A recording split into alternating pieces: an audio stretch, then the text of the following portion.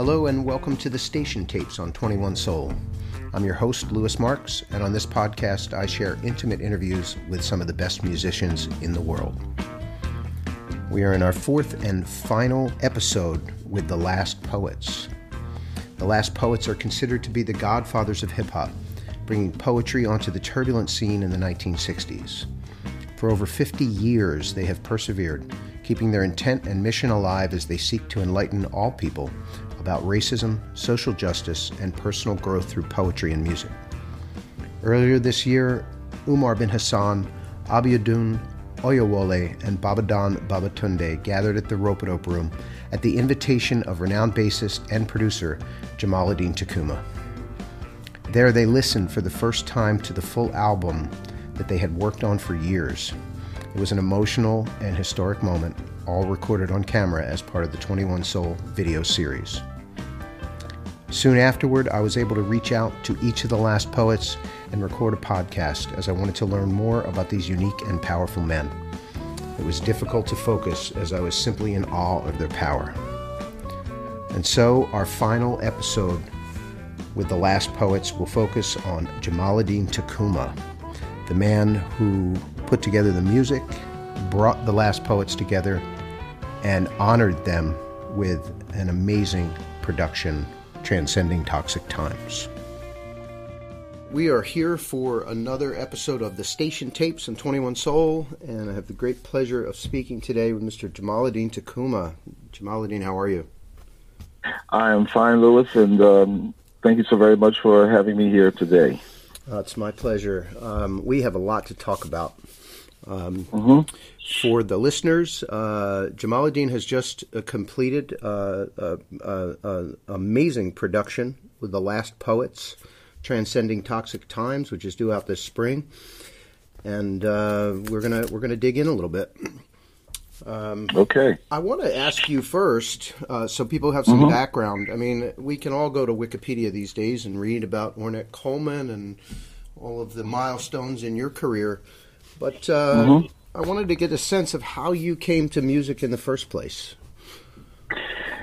Well, I grew up in an area of Philadelphia called North Philadelphia, which is not too far from the Temple University area in North Philadelphia, and there was a theater on Broad and Susquehanna, called the Uptown Theater, which they are actually now trying to bring it back to with renovations.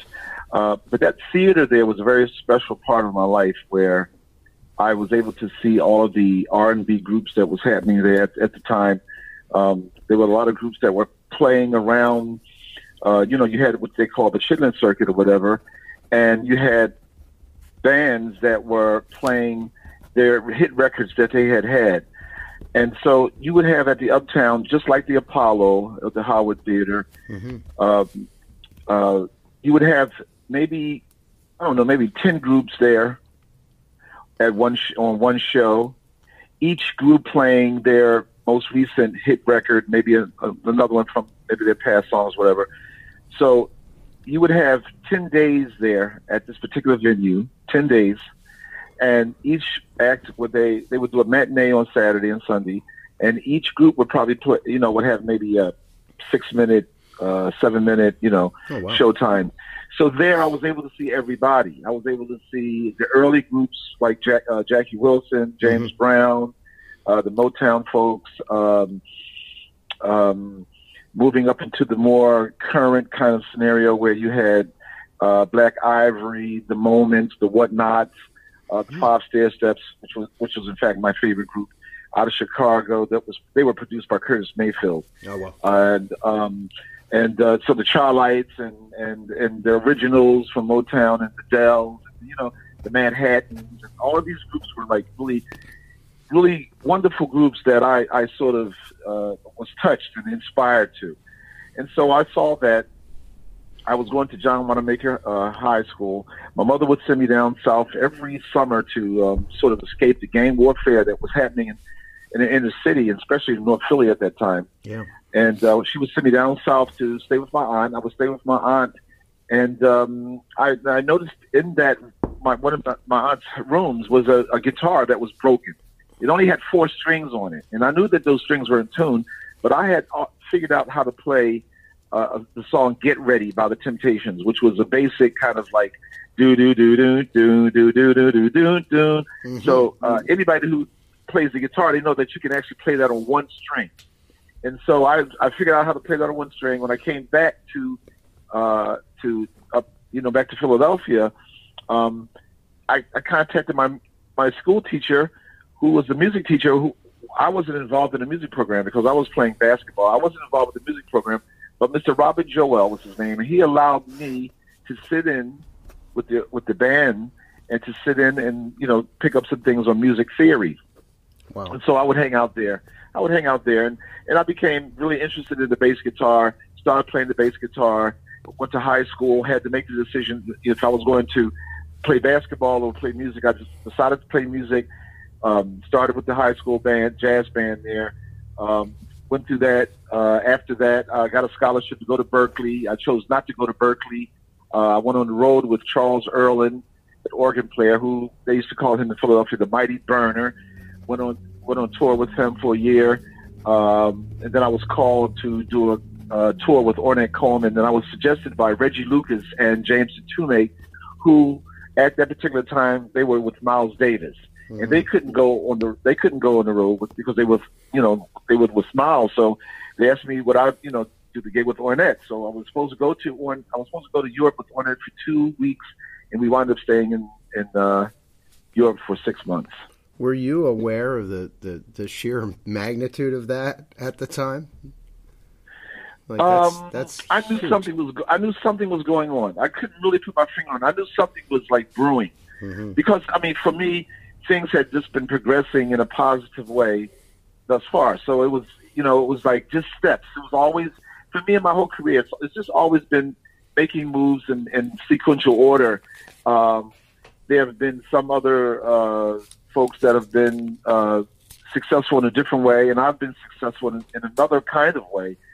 But it's all been sort of moving in a certain direction, and I'm very comfortable with what I'm doing, and so I'm not chopping at the bit. I'm sort of comfortable and relaxed at what I do. So, and my concept is just trying to make the best situation possible with what I have in front of me. So, but I didn't know what was really going on, but it felt good. There you go. So when did you first become aware of The Last Poets? This was actually during the time that I was in junior high school. There was a bunch of guys that lived in my neighborhood who were dancers. They were dancers with an organization called Ile Ife. Ile Ife was headed up by a dancer, Master Arthur Hall. And Arthur Hall, they were all part of this, part of a project that was called Model Cities in Philadelphia that was put together to help the inner city youth, occupy themselves and develop their creative skills. So one section of it was where you had the music, and then you had Arthur Hall, which headed up Arthur Hall Dancers. And they were African dancers. They had an African drum troupe. And the music section, the music area was where they had this band called Catalyst, which was Philadelphia, who was with Tyrone Brown, my bass teacher, Eddie Green, the pianist, Sherman Ferguson, the drummer, Odine Pope, saxophonist, and Alfonso Johnson, who went on to play with the Weather Report, bassist. So they suggested that I had played with Charles Earlin, and so it was very easy for me to try to develop everything that I was working on at that particular time to them. And so at some point later, you reconnected. Or you connected with The Last Poets. Can you describe how that came about recently? Yeah, because what happened was that because being connected to the guys of the neighborhood, they were the ones that actually introduced me to jazz. So when I would go to their house, we would not only listen to jazz, and I remember seeing that first Last Poets record, the one that was the first one, the iconic one, and so that visual stuck in my mind for a long time, as well as the poems that we heard at that particular time. So it was something that I was introduced to early on that really stuck with me. Yeah. So. But I was introduced to the Last Poets from those particular guys and that whole scene that was happening in late '60s and '70s. Yes. Yes. Do you have a comment on why, how this movement sort of I don't want to say disappeared, but became less present in the minds of Americans as we enter, or we're right in the middle of a time now where it's very present? Yes. See, my understanding, because I was younger at the time, and I didn't really know everything that was going on around me. Mm-hmm. I knew that there was some inequality happening. I knew that there were certain things that my mother had related to me. I noticed that there were certain things that I noticed from on an artistic level. I noticed when I would watch TV, I would see certain images, and I wouldn't see other images. And so that was a very turbulent time as it became to be clear to me as I was growing up. Mm-hmm. And right now, when I look back on what was happening then, I see it's mirroring exactly what's happening now. And I can't really say what has happened, but I think that on a certain level, I think a certain concept of spirituality is sort of, and emotion and creativity sort of left the neighborhood. Mm-hmm. You had a lot of things that were happening in the neighborhoods. When you would do something and your parents didn't know that you did it, your neighbor saw you doing it, and your neighbor would tell your parents, or your neighbor would speak out on it, or your teacher was concerned about you. And so you don't really see that kind of relationship between people in the neighborhood on a spiritual level. And so you have music also that's being displayed and that's being promoted, that there's nothing that's really, I would say, completely motivating, mm-hmm. that would bring you back to a certain reality. And it's all most of it is fluff, and most of it is superficial.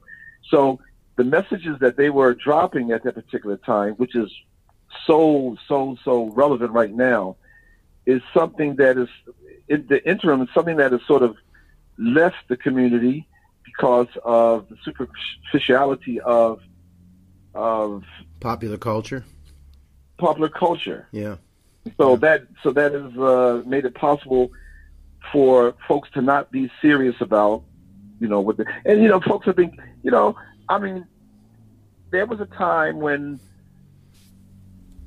you would, we had a community where you didn't really depend on a lot of other things. You had your own, so you could create your own. You could do for self. You could be self-sufficient because you really wasn't wanted in other circles of life. So you had certain things in your neighborhood. You had certain things in your community that you did for yourself, that you relied on for yourself, and it made for more creativity. And so when that sort of broke down, you really wasn't, as an African American, you really weren't free to do the things that you were actually doing before. I mean, you were creating and you weren't being hindered from doing that. Sort of when you joined the team, your creativity became stifled. Mm-hmm. And so I think that period, that in these turbulent times that were happening then, which is happening again now, and I think it has a lot to do with the lack of spirituality, the lack of emotional creativity, the lack of realness. Mm-hmm. And that's what I think we have to get back to, because the music business itself is extremely superficial in a certain way. Mm-hmm. It has nothing to do. I mean, you have people who, in different parts of the world, they play music for other reasons. They play music for healing. They play music for emotional responses, for events that has to do with creativity.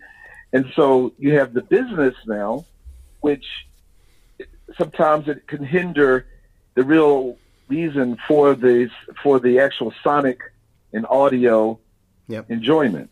Yep. And it is disconnected. It's definitely disconnected. Yeah, I face it every day. And you have gatekeepers of the business who only allow certain things to get through. Yep. And that's just you know how many you take a guy like the most creative musician. That person, or because of there's a certain kind of movement in the culture, one person is picked, two persons is picked, but in the neighborhood, you could possibly have 10 people who can play, Mm-hmm. or who can write, or who could compose 10 times better than that person who was chosen. And sometimes that person who was chosen is representing something that has nothing to do with complete creativity. It has something to do with something else. Yeah, I like to call it the entertainment business. It's a packaging That's of what, sorts. That's what it is. Mm-hmm. And there's nothing wrong. And there's nothing wrong with it, But it's up to the individual to sort of, look at it and see what they can do in it. And also, when a person becomes involved in a project, and me becoming in a project like this Last Poets project, and I was very happy that Rope-A-Dope was able to bring this to fruition, because the thing is that I could do many projects that have meaning, and yes, maybe some of the projects will be overlooked because they're not from as a shiny. business point. Yeah. Mm-hmm. Yeah, from a business point, the person can't see that it's. I mean, the business aspect of it, is going to be good because of, we have a project with the Last Poets they're famous and they have a following, and they have been having a following since the 60s. So that is built in. But what's even more beautiful than the actual business of it is that there's going to be a message that's going to be put out. There's going to be a message that's going to be available that people can see another side of something. And that is a beautiful thing. And I thank Rope-A-Dope for, bringing that to fruition. We're honored to be able to, dig in on this because that message is so important. So important now. So important. So when let's talk about the evolution of this record, because it is such a unique work of art. I think that people who are familiar with the Last Poets will be stunned. There's a combination of musicality and poetry here that transcends both, and I'd like to break down how that process worked for you. Did you have a vision when you started, and when you said, "Well, I'm going to be working with the Last Poets"? I want it to sound like this, or did it evolve as you went?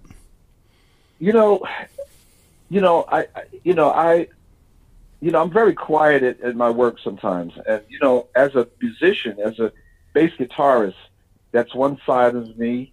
And when I always make the analogy of when I'm coming with my bass guitar, I'm bringing my A game. I'm going to bring my A game, and we're going to do this, and I try my best to do that. And I've been doing it for so long, and I take pride in that. I take pride when I walk on the stage with I'm walking on stage with that. We're going to give this audience more than they expected, and that is something that I've learned from being at the Uptown, from looking at being at the Apollo, and so those things are in my DNA.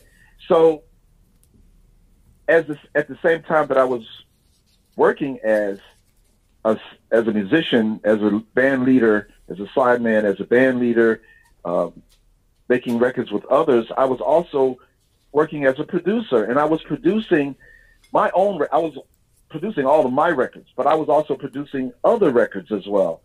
And the thing that was most important to me was that the producer is not about the producer, because you had this advent of producers who were DJs, who were lawyers, who were people who didn't have. I mean, the idea of production is, yes, it's about organization, yes, but it's also about getting inside of that artist.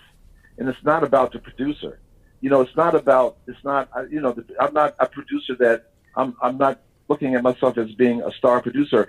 Yeah, I try to do my best work, but it's really about that artist. And I can move that kind of feeling with whomever I'm working with. If it's a singer from Vienna, or if it's a band from Africa, or if it's a group from, the Netherlands, or whoever I'm working with, or somebody right from North Philly, or if it's working, when I was working with the Roots, Grover Washington Jr., it's something that I look at being something that's translating the experience that artist has and bringing that experience to sound.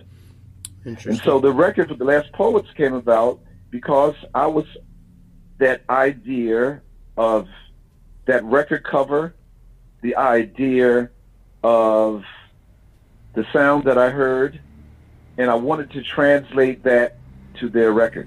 And so I had the opportunity to play with them on tour. We had a tour, their anniversary that they did. I had an opportunity to play with them. And I noticed something playing with them. The poems were great. They were always great because that's them. But I noticed that the band was put together by somebody else. And it was a chance for me to see how it was flowing. And I just knew that it could be much, much, much, much, much better. Mm. And so that just, put me in a situation where I wanted to go at it. It's interesting. I mean, when you listen to this record, you get the sense that it feels like it wrote itself. But from what you're saying, and when you stop and think about it, I can tell there's more to it than that. I mean, just listening to the Poets and Abiodun's presence and delivery, and then Umar's cadence, you seem to have found a way to inject musicality that sort of alters their delivery a little bit. Was there a magic moment? Yeah, I mean, well, first of all, in terms of the instrumentation, I wanted it to be sort of old school. Mm-hmm. I wanted it to be sort of organic, and so that's why I chose the guitar and sparse keyboards, drums and bass. Really simple thing. But along with that, there's a piece called I Don't Know What I Would Do. Mm-hmm. And that piece has viola and acoustic guitar. Mm-hmm. And it was just easy for me to think of this record as being, as you would say, lush, as you said. Because it's creating an atmosphere. Not only are they dropping message, not only are they dropping serious message, but the music sort of, like Umar said, it caresses their poetry, and that made me feel good. And that's what I tried to do.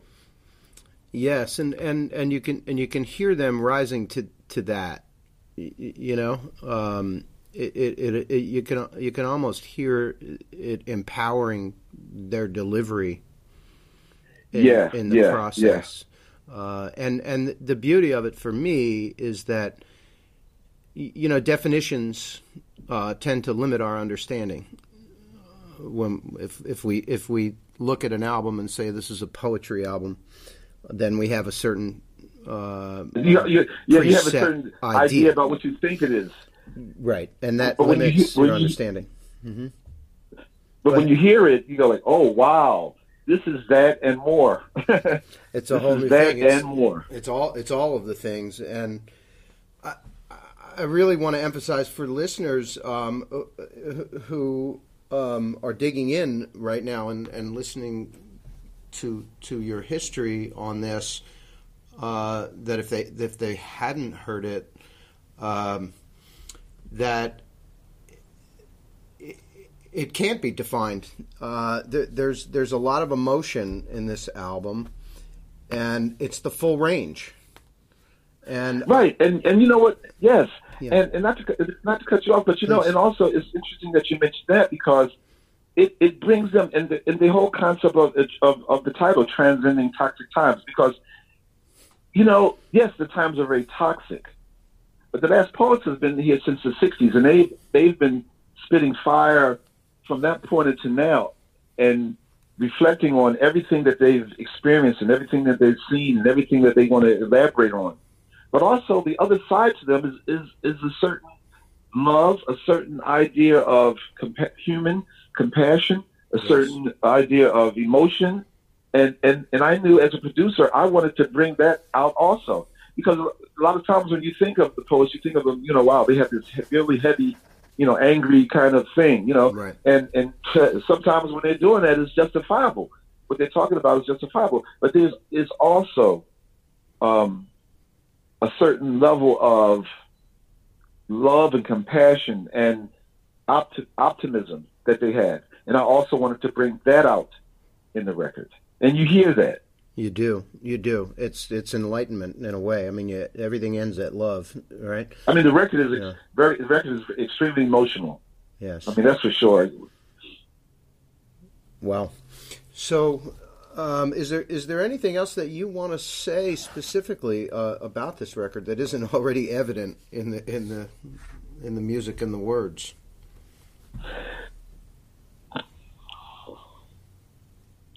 Well, Abby O'Doon said something that I think touched you and me when we heard him say it. He said that if he was to leave this life today or tomorrow, that what we were able to do in this production, what we were able to do on this record, would be something that he would go to his grave and he would feel extremely good about it. And that said it all. Complete, that said it all. Yeah. Because they've been together for so long, and they've done so many records. And they've done things that they liked, and some things that they didn't necessarily like. But to hear him say that about something that I did with them, and something that Rope-A-Dope is doing with them, it means the world. And I've produced a lot of records, but to hear that from him, it meant the world. It meant the world to me. It was very powerful, very powerful. Well, Jamaaladeen Tacuma, thank you so much. I want to tell everybody that Transcending Toxic Times from The Last Poets, described by The Last Poets themselves as the definitive work, is out in May 2019. I want to thank you not just for your time today, but for creating this, for putting it together. It's stunning. Thank you so much, Louis, and everyone at Rope-A-Dope. And I'm happy that The Last Poets is feeling good about it as well. And I just hope that the world will be able to hear this and hear the greatness of this work. Yes. Agreed. Well, there it is. 4 men who put the mission and the art above all and carefully crafted a beautiful message for all of humanity. If you haven't listened to each of these interviews, I suggest visiting them as you dig into the album, Transcending Toxic Times by The Last Poets. Each new listen reveals a new lyric, a new riff, and a little more of the intent in the creation of the album. Thank you all for tuning in to the Station Tapes. If you like what we do, please subscribe on Mixcloud at 21 Soul. You can also find us on Stitcher, iTunes, Google, and wherever else pods are cast. Our video interview series is available on YouTube at Rope-A-Dope 99, and you can find out more about the artists we speak with at ropeadope.com. Thanks to the 21 Soul team, Nick Perry and Steven Jaszewski on production, Larry Yetman on video, and the great Fabian Brown on the creativity and positive energy tip. Our theme song is from Red Hook Soul by saxophonist Michael Blake. You can find out more about Michael Blake at michaelblake.bandcamp.com or on your favorite streaming service. Finally, thanks to all of you who keep the flame burning for independent, quality music, to the musicians who pour their creativity into the world, and to those of you who are taking the time to listen. We hope you enjoy the show.